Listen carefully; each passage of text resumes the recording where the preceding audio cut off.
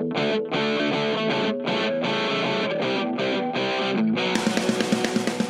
to The Grind, a podcast about the church planting process and missional strategies to make disciples of all nations. Coming to you from the offices of the Arkansas Baptist State Convention in Little Rock, Arkansas. Now, here are your hosts, Dave McClung and Chad Grigsby. Well, welcome back, everybody, to the next episode of The Grind podcast. With me in the studio today is always the lovely Chad Grigsby. Good to be here, Dave. What's up, Chad? Live in the studio. Live in the studio. Doesn't happen very often. It doesn't. We're having a fortunate week this week. Feels good. We're actually recording 3 podcasts this week, so we got some special episodes coming up. And so Chad is in the studio all week this week. We're excited about that. So sorry, guys. Yeah, he's live and not Memorex. Do they even make Memorex anymore? I just dated myself really heavy. That's terrible. For all of you who do not know where Memorex is, it was a recording thing called a cassette, and you could take a record and record it onto cassette. So this has got real dumb real quick. So sorry about that, ladies and gentlemen. This is what you pay for, these kind of things. So, and we also have Nick, our lovely production minister, with us as well, who ran a half marathon this week, so he's barely moving. Yeah. And his legs have turned into stone, and he's hobbling around like a 84-year-old man. Been using the elevator a lot. He has been. Yeah, steps are too big of a challenge right now. And so you will recover, Nick, I promise. Hopefully sanity will kick in and you'll never do that again. But I'm not sure that's possible for you. So anyway, excited to have him here. And then also live in the studio, our buddy, our pal, Neal Scoggins. Good old Uncle Neal. Uncle Neal. Good morning, boys and girls. Today on the podcast, we're going to hear a story from... It's because my lips are so big. I'm trying to talk over the lips that are right there in front of me. Sorry. My wife tells me I have no lips. She says, even when you try and stick out your lips, there's just nothing there. And I'm like, okay, thanks, sweetie. Thanks for the love. That's right. That's right. I need some Botox or some collagen implants or something. So, man, this just took a turn, didn't it? Just real bad. Yeah, real quick. Real quick. So, we are all live in the studio this week, so this ought to be fun. And excited about Good to see you. what we're going to get to talk about today. So, any big events in your lives that you'd like to talk about on this intro part? I can't think of a thing, Dave. No, I actually, I guess I went back to my seminary alma mater, Spoken Chapel, which was fun. Good to go back. And I think Steve Bell was there. Was he? A couple He of was, weeks ago. a few, was last... maybe in like January or something. Yeah, I think it was either at the end of the year last year or the beginning of the year this year. I was, can't remember. He was there not too long ago. So we did a whole weekend thing, celebrated Ezra's 4th birthday, and then our anniversary was yesterday, 7-year anniversary. So it was maybe some pretty important stuff. You want to rethink your opening? Yeah, what I meant was some very important milestones lately. That's what I meant to say. Jessica, if you're listening to this, he really does love you. She's not listening, so we're good. So Jessica doesn't listen to your podcast? I don't think so. Christy doesn't listen either. No, I don't. No. Really? Yeah, our wives don't care about us. Wow. So this will probably be the one they listen to now. We'll be in trouble. We'll be in trouble. Hope y'all got a pickup truck because y'all going to be sleeping outside. So, Neal, is Erin going to listen to this podcast? She doesn't listen to me. So, see? See, you're in good company. Yeah, well, that's why we hang out. That's right. Yeah. And now that you've said that, you're going to make sure she doesn't listen to this. Yeah. That's right. Erin, I'm sorry on Neal's behalf. He does love you. That's right. I do. Wait, when is Valentine's Day? Oh, it's over. Yeah, I'm okay. Yeah, you're good. You're good till birthday. There you go. Yeah, that's it. That's it. There you go. Oh, goodness. Well, I had a pretty relaxing, boring weekend, which was awesome because it's been a really busy year. And so I did come up here on Friday and do a little bit of work, but I was the only one in the office, and so it was kind of nice and quiet. And then didn't do anything Saturday. So preached a little bit Sunday, but it was a good weekend. Cool. Neal, that's you? Cool. You know what? I've been on funeral patrol lately. Oh, dude. Man. I was in Delhi, Louisiana. Wow. This past weekend, yeah. So I did that and then had to come right back and then had a meeting on Saturday at Euler and all of that. Got another one later on this week. So, yeah. Oh, man. So, yeah. So evidently people are dying every day. So Yeah. Weird. Who knew? Strange how that They happens. say 1 out of every 1 person dies. Yeah. So That's a new. That must be a new stat. not great odds. Yeah, there you go. Yeah. Mortality rate amongst humanity is 100%. Yeah, there you go. Golly, frightening. Yeah, it is. It is. All right. It's okay. We just gotten silly. Yeah, there you go. gotten silly. There you go. So, we're excited to have Neal in the studio today, and God's just done some amazing things with him and through him with City of Refuge in Little Rock. And so we're going to kind of hear about his story there and talk about some really cool things that are going on in Arkansas, I think, with our churches and diversity amongst our churches growing. And so we're real excited about that. So, Neal, just kind of start off and just kind of talk about your ministry journey, leading up to and including planting the City of Refuge. Man, I tell you, I was allergic to church for a very long time. I did not like church at all. My father was I guess it would be considered like a minister of music now, but he was just a choir director, but he did it for all of the choirs. Because in a black church, you have like 17 choirs. Yeah. With the same 10 people. And, that's what so he directed the choirs. And so I had to go to church. He sang with Art Porter. And I don't know, not Art Porter Jr.'s dad. So he was a major jazz guy in the city. So I had a group called the Art Porter Singers. So that was the first time I heard the Messiah, Handel's Messiah. So my daddy sang the Messiah. So I used to go around and do all of that. Did not like church at all. And accepted Christ when I was 9 years old. I was actually a part of the Methodist Church back then, and then accepted him for real when I was like 22. So, I mean, no knock against the Methodist Church, but it was just a little different. It's not what it sounded like. yeah, but we'll give you the benefit of the doubt. Sorry to my Methodist listeners out there. Yeah. We do have a couple, and we used to have a couple. There you go. Nick Works, I'm talking to you, buddy. But yeah, 22 years old, man, accepted Christ and took off and was in a church that was kind of in the hood in the south end of Little Rock. Got baptized there and felt a call from God there as well. Felt it before, but ran and actually got in radio to keep from, check this out. So to keep from going to church, I got a job that I knew I would have to work every Sunday. Yeah. So I got a job at a radio station.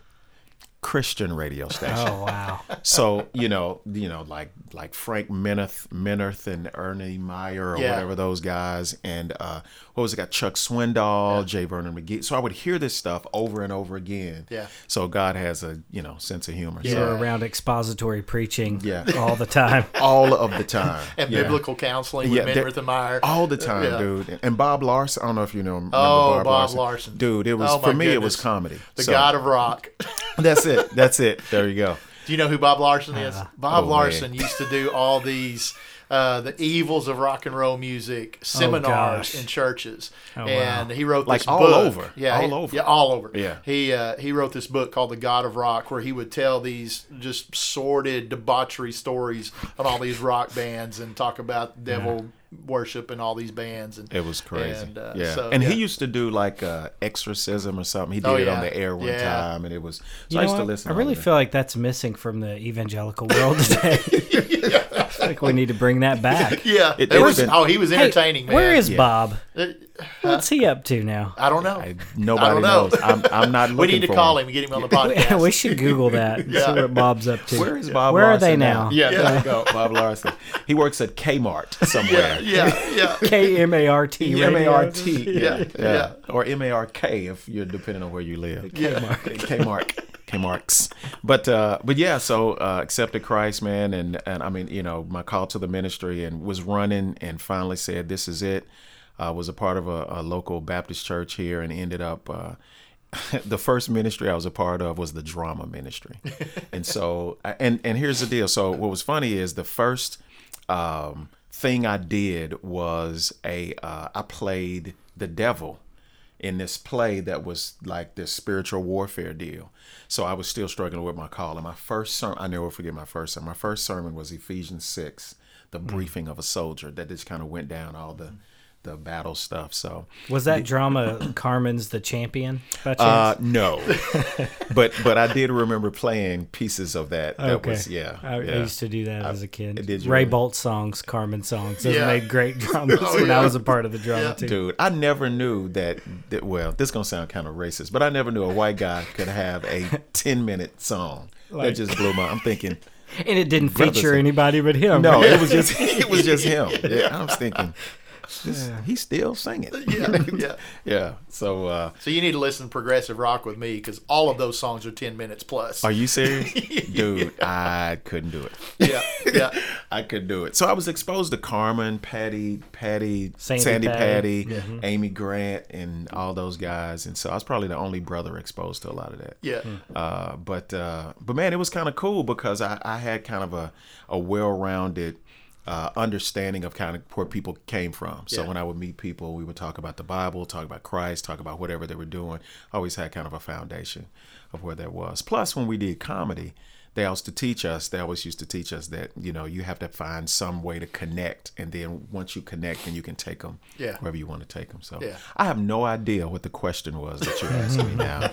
You're getting there. You just haven't gotten there yet. Let's Gotcha. land the plane. Gotcha. You Okay, know, cool. So you're then I heading got towards saved. City of Refuge. So City of Refuge. Fast forward. Here's a little known Neal Scoggins fact. City of Refuge. City of Refuge was. I tried to start City of Refuge while I was actually on staff at another church. Not as a church plant, but as a ministry to reach a couple of folks that did not like regular church. I mean, they just couldn't do it. We did a Saturday night service. We did a whole bunch of different things, and it didn't work. So the pastor, I ended up getting fired from that church. So Why?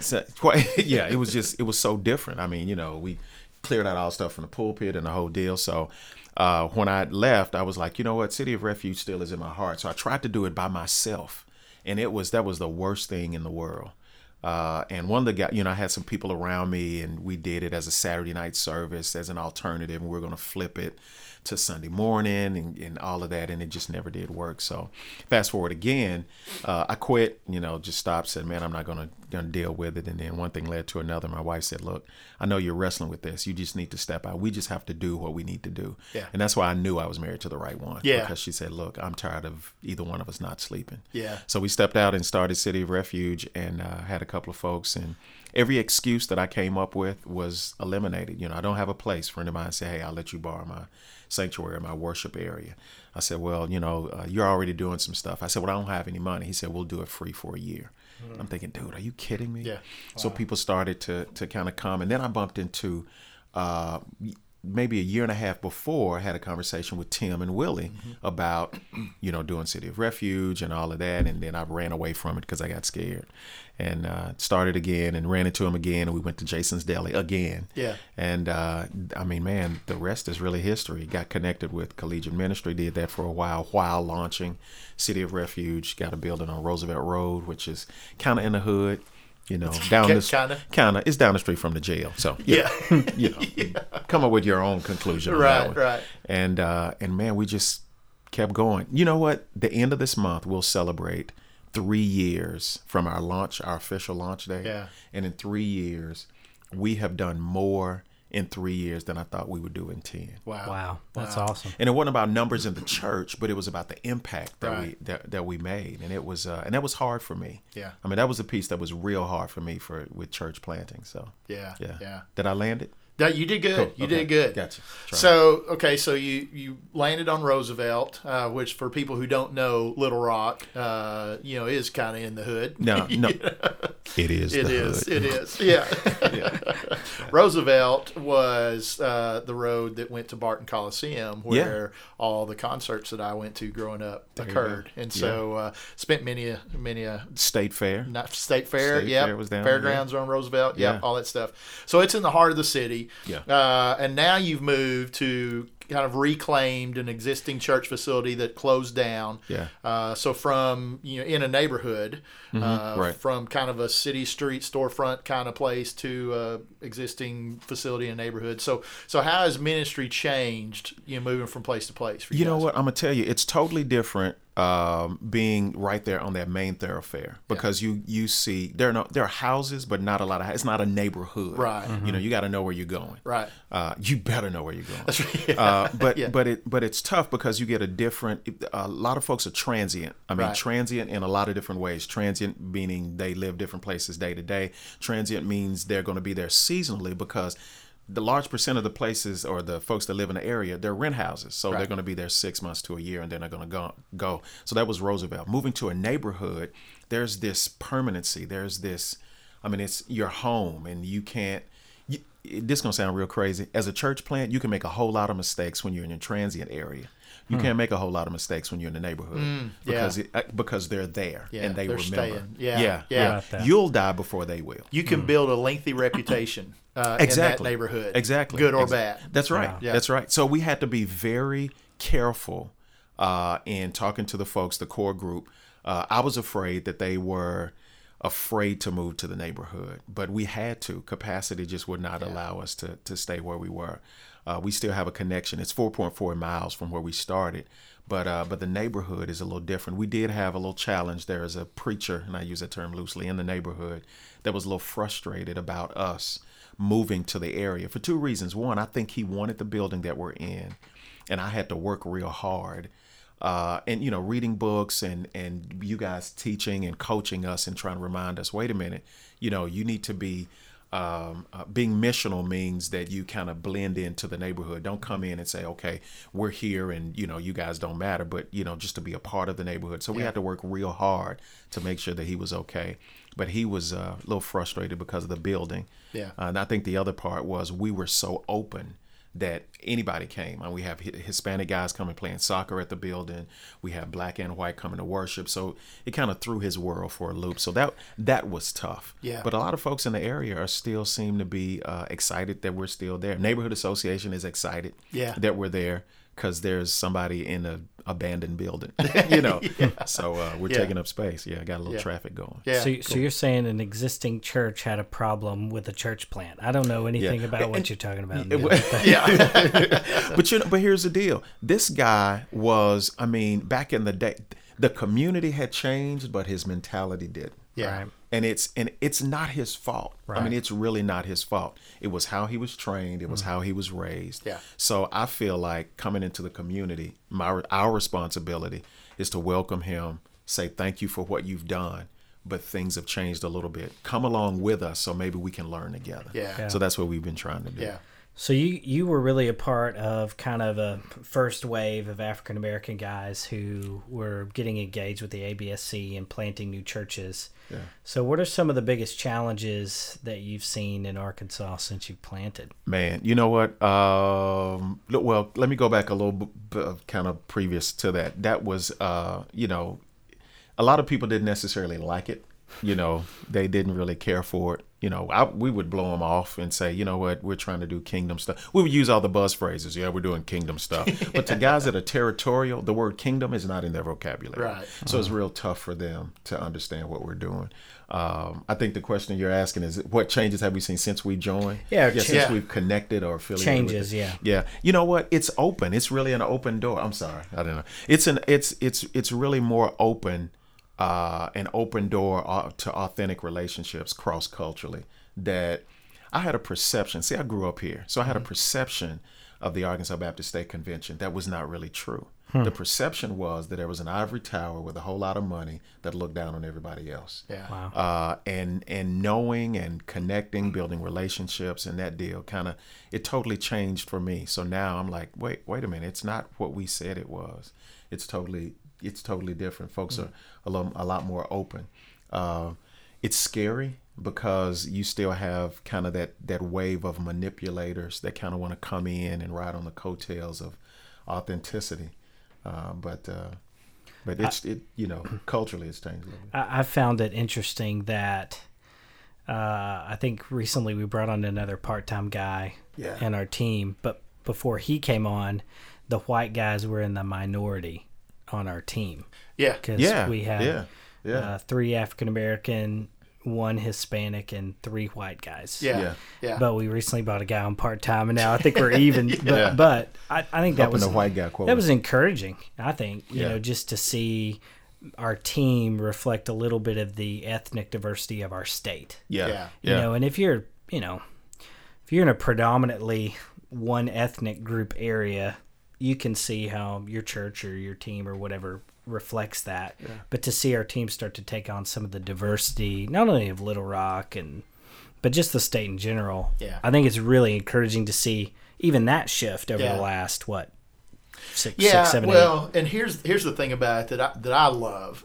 Some things that I didn't know that I'd ever see in my lifetime is it's not the black guys working with the black churches and the white guys working with the white churches. We're the church planting team that works with church plants and existing churches. Yeah. Period. Yeah. Right. Whether it's urban or Delta or Northwest Arkansas or whatever, we're all involved in one another's stuff. Yeah.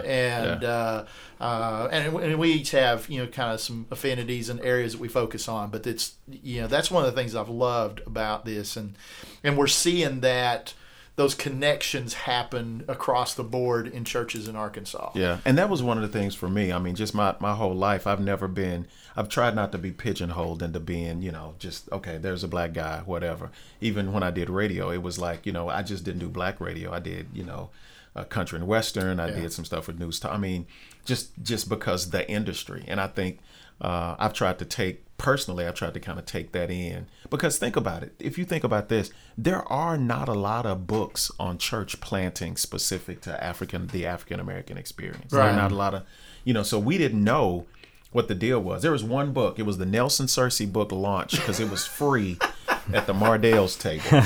And so we would go and get it. And all the guys, I'm serious, I can name you 6 guys right now that read that book and were like, man, that's it. Yeah. Too bad we don't have 200 people to just drop somewhere.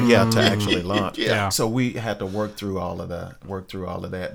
But to see it and to see a kingdom for real. You know what? I don't know if this is a question or not, but I kind of want to hit this. I did Liberty. Went to Liberty. I did a part online, part there. But here's the deal. When I started to understand unreached, unengaged people groups, they would always take us to, New Guinea or somewhere across. But then I started looking at zip codes and really understanding what an unengaged, unreached people group really is. There's an unengaged people group in the inner city. Yeah. There's a language of kingdom or a language of Christ or a language of the gospel that sometimes in the inner city they just don't understand. I mean, it just, nobody says it in a way where they go, oh, okay, now I really get it. So to me, I started looking at it, and Tim Wicker and I had this conversation about, are we planters or are we missionaries? And if we start to look at it, and if I look at myself as a planter, then I look at myself as a definite beginning and a definite ending. There's an end date, my planter, and then I may transition from planter to pastor. Right. But if I look at myself as a missionary, it really doesn't matter. There is no, I may have a runway or a launch time, but that never really ends. Right. I just transition from one piece to another. In understanding the culture where I am. So. And you never stop exegeting that culture where God sent you. Never. And never. Yeah.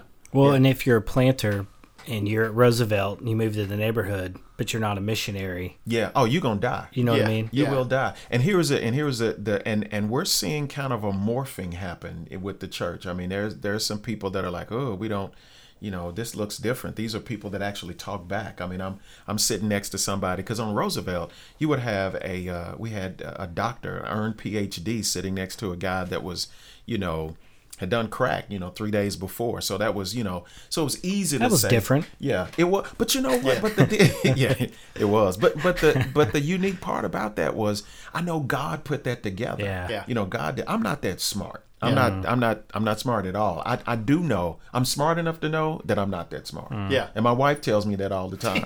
So I knew that God had to put that together, but there was this, it was more than camaraderie. It was this desire to say, you know what? I have something that you don't have. But then when you put that same person in a neighborhood, now you still got a PhD right here, but it's sitting next to somebody that, that gap is not too far. Right. you have to kind of step your game up because this person's going to ask some questions. This person's going to challenge you a little more. So I think the maturity level, but I had to be prepared for that. Yeah. Yeah. That's great. That's great.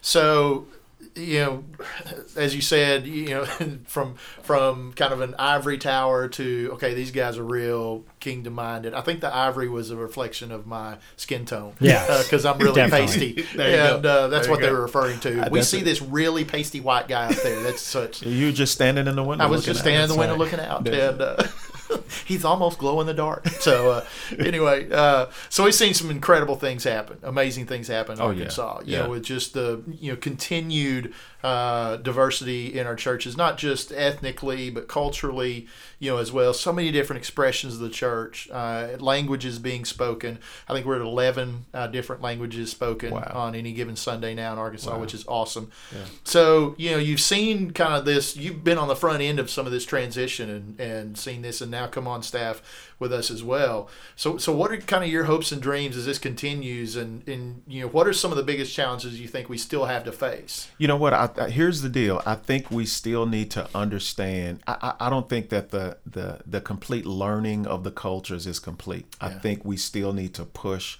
to learn, because here's the deal. We're cool to sit next to each other, but do we really understand the historical whatever? Do you really understand why I respond the way that I do? Yeah. And I think now we have the opportunity to kind of engage in that.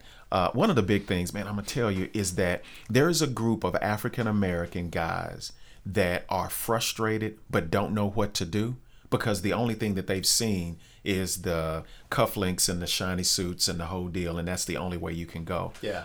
What I'm really, and Stephen Bell and I, who also works on staff, we just came on staff not too long ago with the church planting team, we talk about all the time is that farm team, that safe place of guys that can come, because the traditional African American church culture, you can't talk about leaving the church where you came from to do anything else, because then you are a deserter. Mm-hmm. So to create an environment that's safe for those guys to say what's on their heart, to communicate the call of God on their life, but then give them a manifestation of an actual expression of that.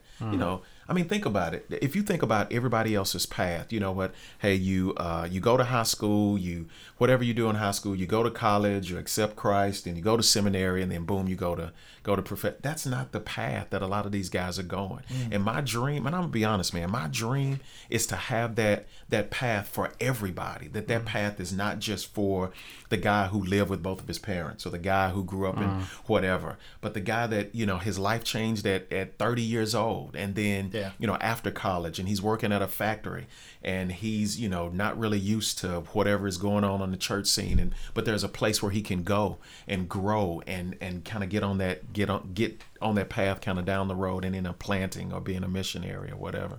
So that's what I'm looking for. Maybe my sons are 5 and 3, and one probably not, but one maybe. That later on down the road he'll say, you know what? Of course, as you got kids, you talk your kids out of don't go to vocational ministry, get a job, all this sort of stuff. But one day they'll be able to say, you know what? There is a path. There's another option that I can take. Yeah. In glorifying God. So that's what I really want to see. Yeah.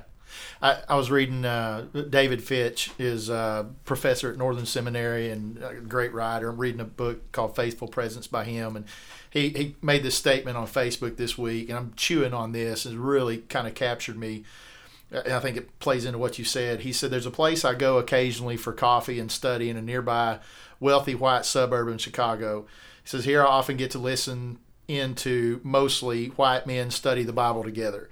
I noticed the questions asked and the methods used to read the Bible. And these questions and methods would be so different if I listened in to a Bible study of black men in Inglewood or women in Gabon, Africa, or ... wherever. And he says the questions methods generally reinforce existing ways of life.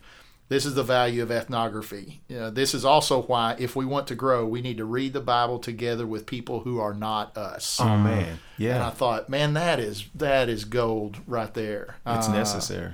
And I think we're seeing that happen more and more in Arkansas. Oh, yeah. With our institutes, with our cohorts, church planting cohorts, with our one-day events. We're in this thing together. The common bond is Jesus and church planting, kind of deal. And then we're learning from one another in the midst of that. Yeah. And so that's exciting to me. And the cool part is you have to remember, church planting, an intentional church is new. And I'm not trying to, this may sound like I'm stereotyping or whatever, but for the most part, the legitimate intentional starting of a church is new in the African American tradition. Yeah. You can say, there are other denominations that do whatever, but for the most part, somebody got mad. And then somebody broke off and said, "I'm taking my marbles and I'm going across the street." That's a white church too. Yeah, that's it's just but that was and they name it Unity. Yeah, yeah. But no. They name it Greater Unity. The Greater Unity. No, okay. So okay, to give you a prime example, the neighborhood I grew up in Glenview, which is a suburb of Rose City. Neal and I grew up in Rose City together. By the way. But right up the street, or around the corner and up the street from my house, there's a church I'll name it. It's New Hope, right? Yeah. New Hope. They won't listen. I'm just telling you. Yeah. So New Hope, and the pastor got angry at people at the church. And he said, "You know what? Forget it. I'm leaving." So he leaves the church. Next to New Hope is a community center, the Glenview Community Center. 2 Sundays later, this guy starts a church in the Glenview Community Center and calls it Greater New Hope. That church is in existence today. Wow. That was about 20 some odd years ago. Yeah. Wow. Wow. Which proves that, church planting and intention. When you say church planting, you get this kind of look on your face when guys in certain cultures, because there is no intentional whatever. So for me, think about it, just to have guys plant church, just to have African American guys plant churches, I don't think you know how far that is. That's major. Yeah. Mm-hmm. In Arkansas? Yeah. Dude, that's major. Yeah. Yeah. Because just a beat behind. Stephen Bell and I were having a conversation. There was a time here in Little Rock that I know it's way off church plan, but it's kind of the story. But Stephen Bell, myself, and a guy named Lonnie Brown were the only 3 staff youth pastor guys, staff guys at an existing church. I'm not talking about guys that get a stipend or whatever. Right. We were the only 3. Wow. In the Central Arkansas area, where we could probably pull out the state. Black churches. Yeah. We were the only ones. Yeah. And of course, all of us ended up leaving and going to other stuff. Lonnie's passed. He passed away about a year or so ago. But so if staff is new, where do you think church planting is? Yeah. On the spectrum. So when you guys roll through and say, "Well, yeah, you're going to do this," and cultural exegesis and missional community and all of that, I'm thinking, dude, they have no idea what you're talking about. Yeah. We've done it, but we just didn't know what we were doing. Yeah. That's part of being the first wave, man. Yeah, it's tough. The ground. Yeah, it's tough. Well, what are some advice you'd give church planters who want to reach their community, maybe cross some racial divides? You got any ideas, starting places, things that you could tell guys? You know what? Here, the first place, and it's gonna sound super spiritual, but you really just have to pray, man. Yeah. Yeah, you really have to pray. Here's the deal: you have to pray with your eyes open. Because if you pray with your eyes closed, you only see what comes out of your own imagination. But if you pray with your eyes open, you'll see what God brings to you. I didn't grow up on Roosevelt Road. That was not the culture that I grew up in. But my heart was there when I saw what was going on there. My heart we still go back, and we were there. But I think the first thing you have to pray, you have to ask God, okay, where is it that I'm really supposed to be? Where's the place where you're actually sending me? If I'm really a missionary, where are you sending me? Yeah. I think that's the first thing. Second thing is, if you're married, dude, your wife has to be on board. Your wife and family have to be on board. If you got teenage kids or whatever, they have to be on board. And then Be a student, be an expert of where you say God sent you. Yeah. Nobody could tell me about that spot where we were off Roosevelt better than I could. You can't tell me a whole lot about it. I have to be an expert of the area that I say that I'm planted in. If I'm not an expert, then I'm a hired gun and I'm temporary. Lots of conversations, lots of relationships. Oh man, lots of time. Lots of time. It's a marathon, not a sprint. You take your time and do whatever you need to do. Connect with whoever you need to connect with. Face your fears, because it was scary. I mean, on Roosevelt, man, we were right there next to. It was a bail bonds place on one side. It was a beauty center or a beauty supply store on the other side. Across the street was a club. Kind of cat a corner down the street was a transitional living facility that is listed in the phone book as a senior living facility. Then the jail is down the street, and then you have just rent houses, and then a little further down liquor stores, and then you go a little further another barbershop. And so I needed to be an expert on what happened. Not only what was going on there now, but here's the deal. I learned this from a friend of mine, in that whole cultural exegesis, when you try to figure out what that culture is really about. Don't just look at what the culture is now, what the area is now. How did it get there? What's the story of the neighborhood? That's it, man. Yeah. What is the story? And I began to tell people about the area where we were, that the reason that it kind of went down, because back in the day, it was thriving. I mean, that was a hot spot. Yeah. Everything was coming to there. Businesses, hotels, that's why the buildings are there. And then Barton Coliseum was down the street. When they built another arena somewhere else and took those large events away, except that one yearly event, the State Fair, people started moving. Yeah. Folks started leaving out of houses. You go from owners to renters, which you know that the property value goes down. And then when the property value goes down, the businesses start to leave. When those businesses that are viable start to leave, those cheaper businesses come in. Yeah. This is no slant or whatever. Liquor stores are cheap to run. I mean, you can roll in a liquor store. You can roll in a transitional living facility. You can do a lot of stuff. That's what happened to the area. So when you look at the history of an area, that's why you have to be an expert. As a church planter, as a missionary, you got to be an expert on, not only how what we look like now, but how did we get there? And once you figure out how you got there, then you'll be able to say, okay, God, now that we're here, what do we do? Yeah. It's kind of like the children of Israel. I want to be free, want to be free, want to be free. And then you get there, and then you're like, okay, I'm at this red sea. Okay, now I'm here. What do I do? Yeah.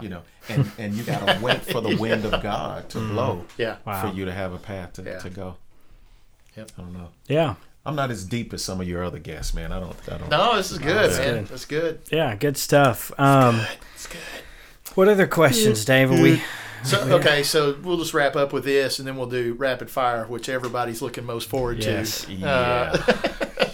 So if you give one piece of advice, to church planners starting out, do it. Don't do it. Okay, that's right. There you go. That's the one piece. Okay, great. And so seriously, that's your one piece of advice. Yeah. No. If you're called to do it, man.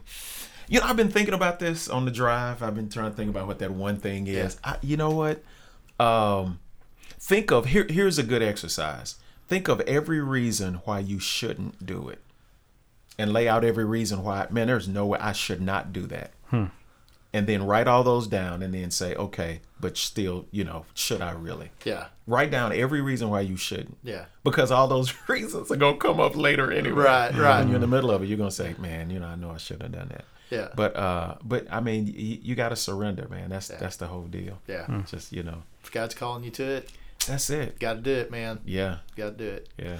So what's something we could be praying for you about, our listeners? You know what? Just kind of what I talked about earlier about that farm system of that pathway of guys that are out there that want to plant. This is black, white, Hispanic, Swiss, Poland. It doesn't matter who you are. But if God has placed a calling on your heart and you don't look like everybody else that is planted, maybe God could be calling you to a community that nobody has really reached, because a lot of times guys don't do because they feel like, well, nobody will do that. Nobody will do a inner city. Nobody's going to come. But investigate it. Check it out. Yeah. Come see Dave. He'll try to talk you out of it, and then Jesus loves you, and I have a wonderful plan for your life. He does have a wonderful plan for your life. That's right. He'll That's modify it and go from there. That's right. I don't know if I answered that. Did I answer that question? I don't know. Yeah. Okay. Sure. Yeah. It's perfect. That's perfect. Do it. Don't do it. Pray hard. Pray hard. That's right. All right, we're gonna move into rapid fire. Okay. All right. The questions that our listeners are dying to know about Neal Scoggins. Oh my goodness. So all right. 10.5. All right. Okay. Yeah. I thought you were asking shoe size. No. There you go. All right. Top 1 or 2 books that have had the most impact on you. Oh, let's see. Tradecraft is one. Oh yeah. That was a pretty good book. I'm trying to think of another book that had.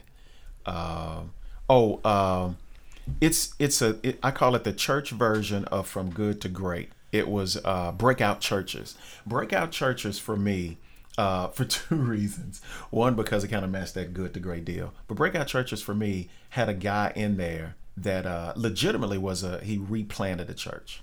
And had his story in there and how he really survived, kind of turned the church around. So Breakout Churches was a good one for me. Good. All right, what's your biggest strength and weakness in church planting? Yes.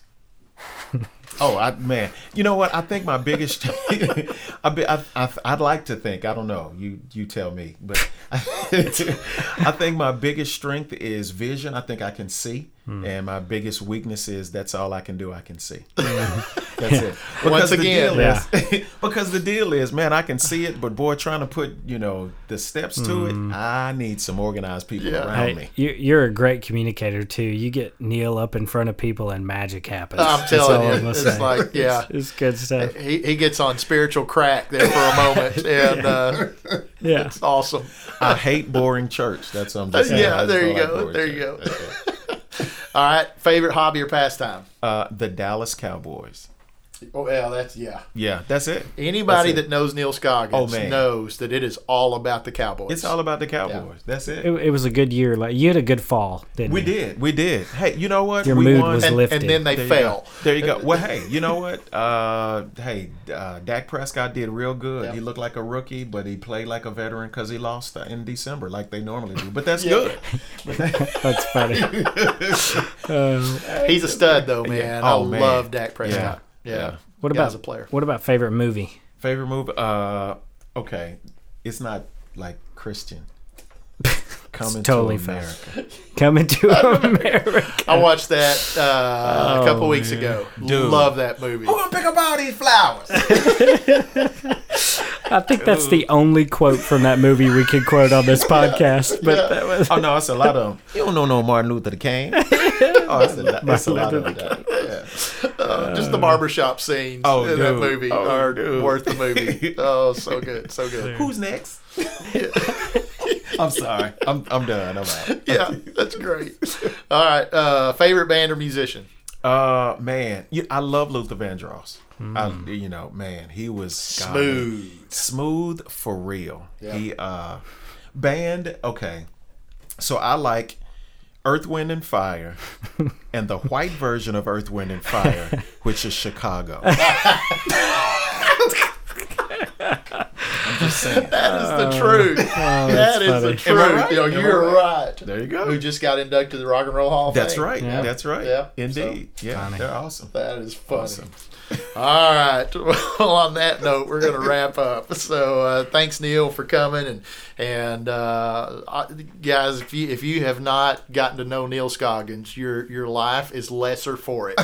And always entertaining, always funny, and so glad that not only is he planting City of Refuge, but he's come on staff with us to help us plant other churches around the state, and we're just having a whole bunch of fun.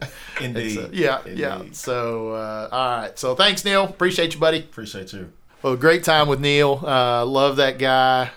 We grew up in the same neighborhood. His cousin Pam was a good friend of mine all the way through high school. Neal's a couple years older than me, and I remind him of that quite often. Yeah, but he's about to be 50, and I'm not. So, but love Neal, and guys doing some amazing things from him.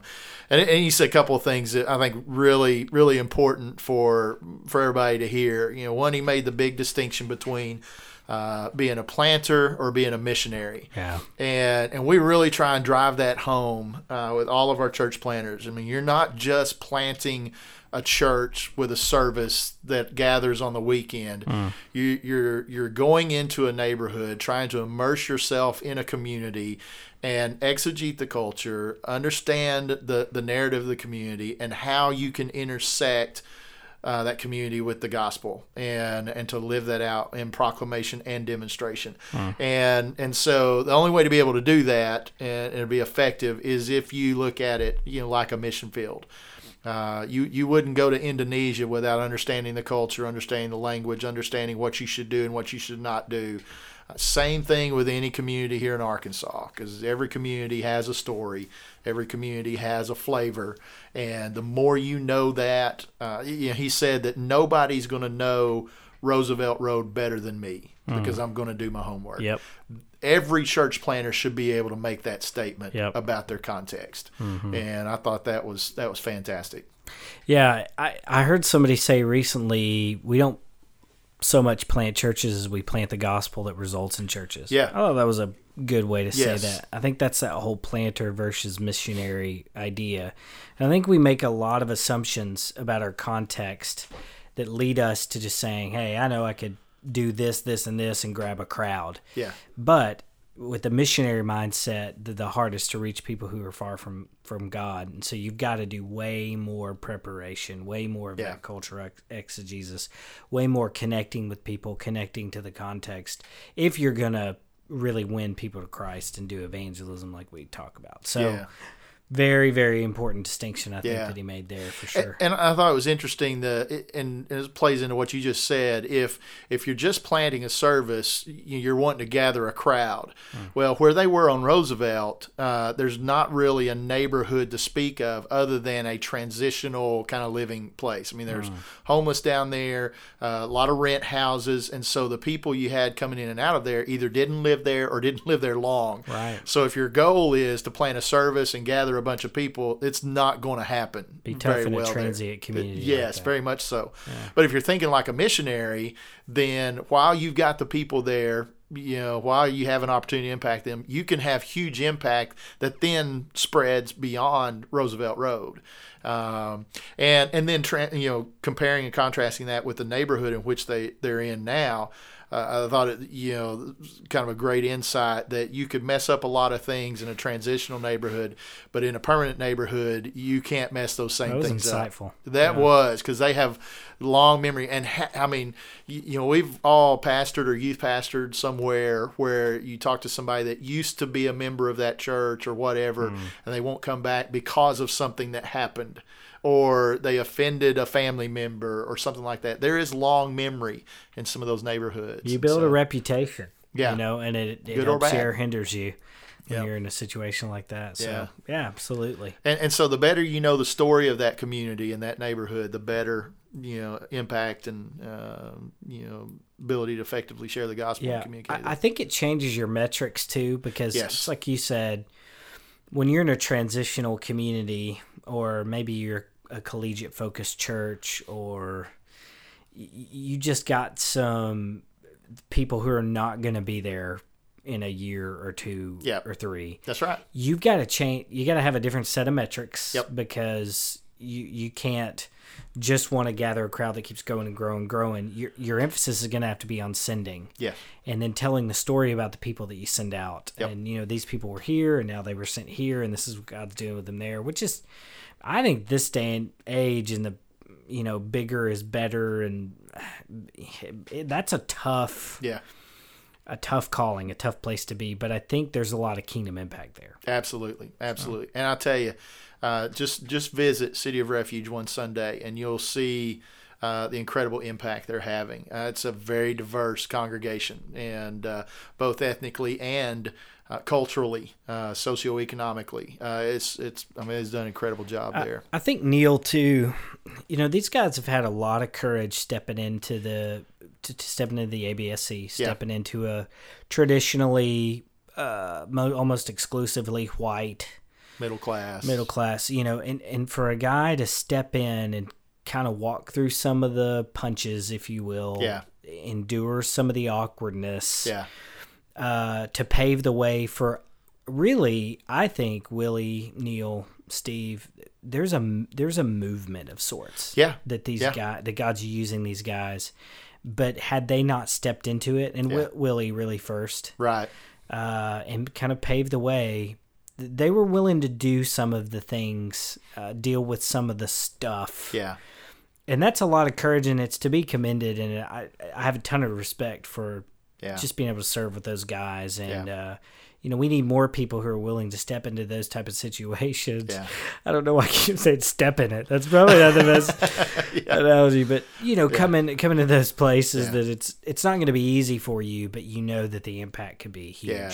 Yeah. Phil Hall, who used to be on our church playing team, said one time, when I first came over here, we were doing some new things with younger, more innovative guys. And he said, and it was hard. I mean, it was very hard. And he said, Dave, anytime you plow a field for the first time, it's full of rocks and stumps, and it's rough and it's hard, and you get bumps and bruises and all that stuff. He said, but the next time you plow it, it gets a little bit easier. And the next time you plow it, it gets a little bit easier. And so these guys are the kind of the tip of the spear in a lot of ways to pave the way. And each time gets a little bit easier, a little bit smoother. And I tell you, God really is doing some amazing things. Yeah. Willie, Neal, and Stephen are the tip of the spear on that deal. Yeah. Jarvis Smith in West Helena, Jarvis as well. Just incredible guys. God's raised up for such a time as this. I think so. Great conversation with Neal. All right, we're going to kick it to story time with Uncle Dave today because Neal was on being interviewed on the podcast. You just kick it over to yourself. Just Dave. Kick it over to myself. It's story time with Uncle Neal. All right, our story this week comes from Terry George at Sanctuary Church in Bono, Arkansas, just outside of Jonesboro. And over the last several weeks, they've seen some incredible things happen. Terry's been going for almost a year now with Sanctuary Church, and they have had 6 professions of faith and have baptized 4 in the last couple of weeks, and have scheduled the other 2 baptisms for the next in the next coming weeks. And so God's doing some incredible things there, and they've got some home groups beginning to start. God has blessed them with a rent-free facility, at least for a while, until they can find a more permanent place. And so every step of the way over the last several months, God seems to be answering prayers for Sanctuary Church in Bono. So continue to pray for them as they have a gospel impact in the city of Bono outside of Jonesboro, and that his name will continue to be lifted up. So great job, Terry and Patsy George. Well done. It's called reading. Top to bottom, left to right. Group words together as a sentence. What is this? Still sore I never read Moby Dick? I'm very important. You never read anything I asked you to. I have many leather-bound books. Let's look at Chad and Dave's bookshelf. All right, today on the bookshelf, I've got a book by a guy named Wayne Cordero, who's a pastor suffering for Jesus in Hawaii. Yes.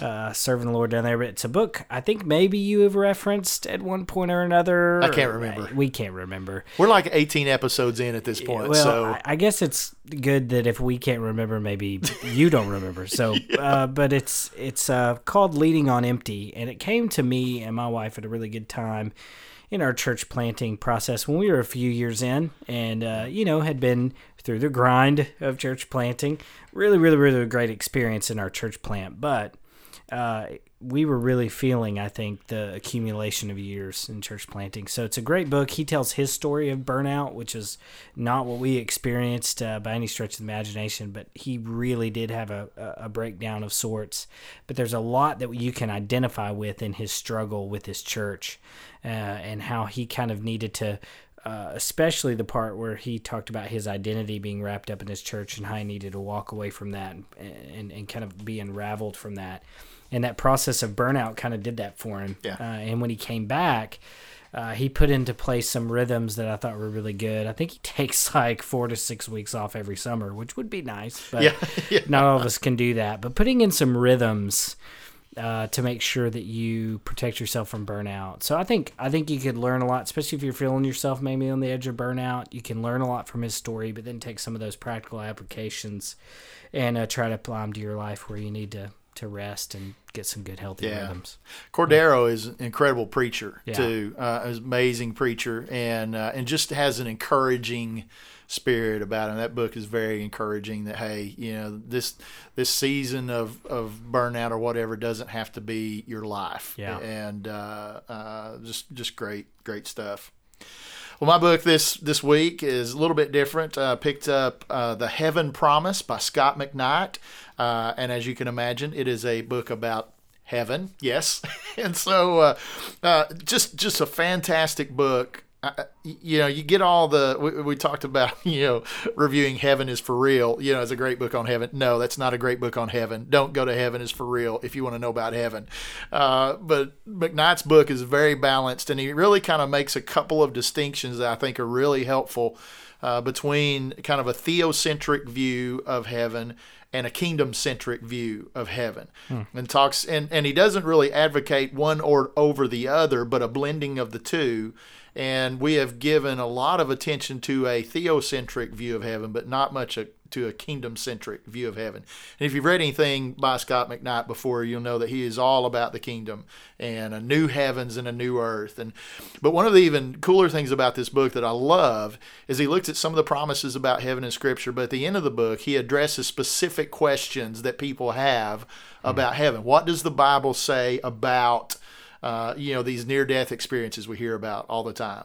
And he says what he's found is he's studied these and no doubt that they had some kind of experience. He said, but their experience always reaffirms what they already believed about heaven and has nothing to do with the Bible. And so it's just pretty fascinating. What about rewards in heaven? Who's going to be in heaven? Are pets going to be in heaven? What about cremation? What about purgatory? All these questions about heaven, and just so good because his common statement is, okay, so what does the Bible say about this? He continues to come back to Scripture on these. So if you're looking to do a study on heaven or do a sermon series on heaven, I would highly recommend picking this book up and working through it. Just a great resource for some specific questions a lot of people have about heaven and what the Bible actually says about it. So Heaven Promise by Scott McKnight. Great stuff there. All right. Well, that's it for another episode of The Grind. As always, check us out on Facebook, Twitter, Instagram, our website as well, Church Planning Team page.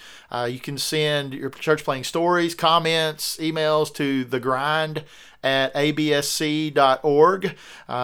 We have sent books to Carrie Weaver and Peter Cunningham for writing a review for us on iTunes. So if you guys will write a review on iTunes, we will draw your name out of a hat. And whoever gets drawn that week will send a free book. And so would love to have you do that. We've got a few reviews up on iTunes now. So do that for us. Check us out. We also have a new Grind Twitter page, which is The Grind AR. The Grind AR. I always forget that for some reason. I made a mess of it last time. You did. So it was my turn to make a mess of it this time. The Grind AR. Yeah, The Grind AR. So check it out. Follow us on there, and we'll follow you back. And you'll see some highlights from the podcast and some different things coming up. Got some exciting stuff coming up. I'll probably tell in a couple of podcasts from now. I want to confirm a couple of things before we do that, but we got a couple of potential one-day events that you guys are going to want to know about. I think will be really exciting.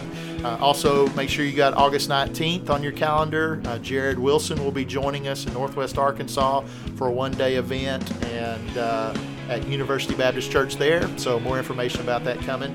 And we've got some exciting guests coming up. Doug Hickson from South Dakota, Spearfish, South Dakota will be on coming up. We've got Kyle and Zach Reno, the Reno brothers, planting Summit Church in Conway and Saline County. That'll be a fun interview, those guys.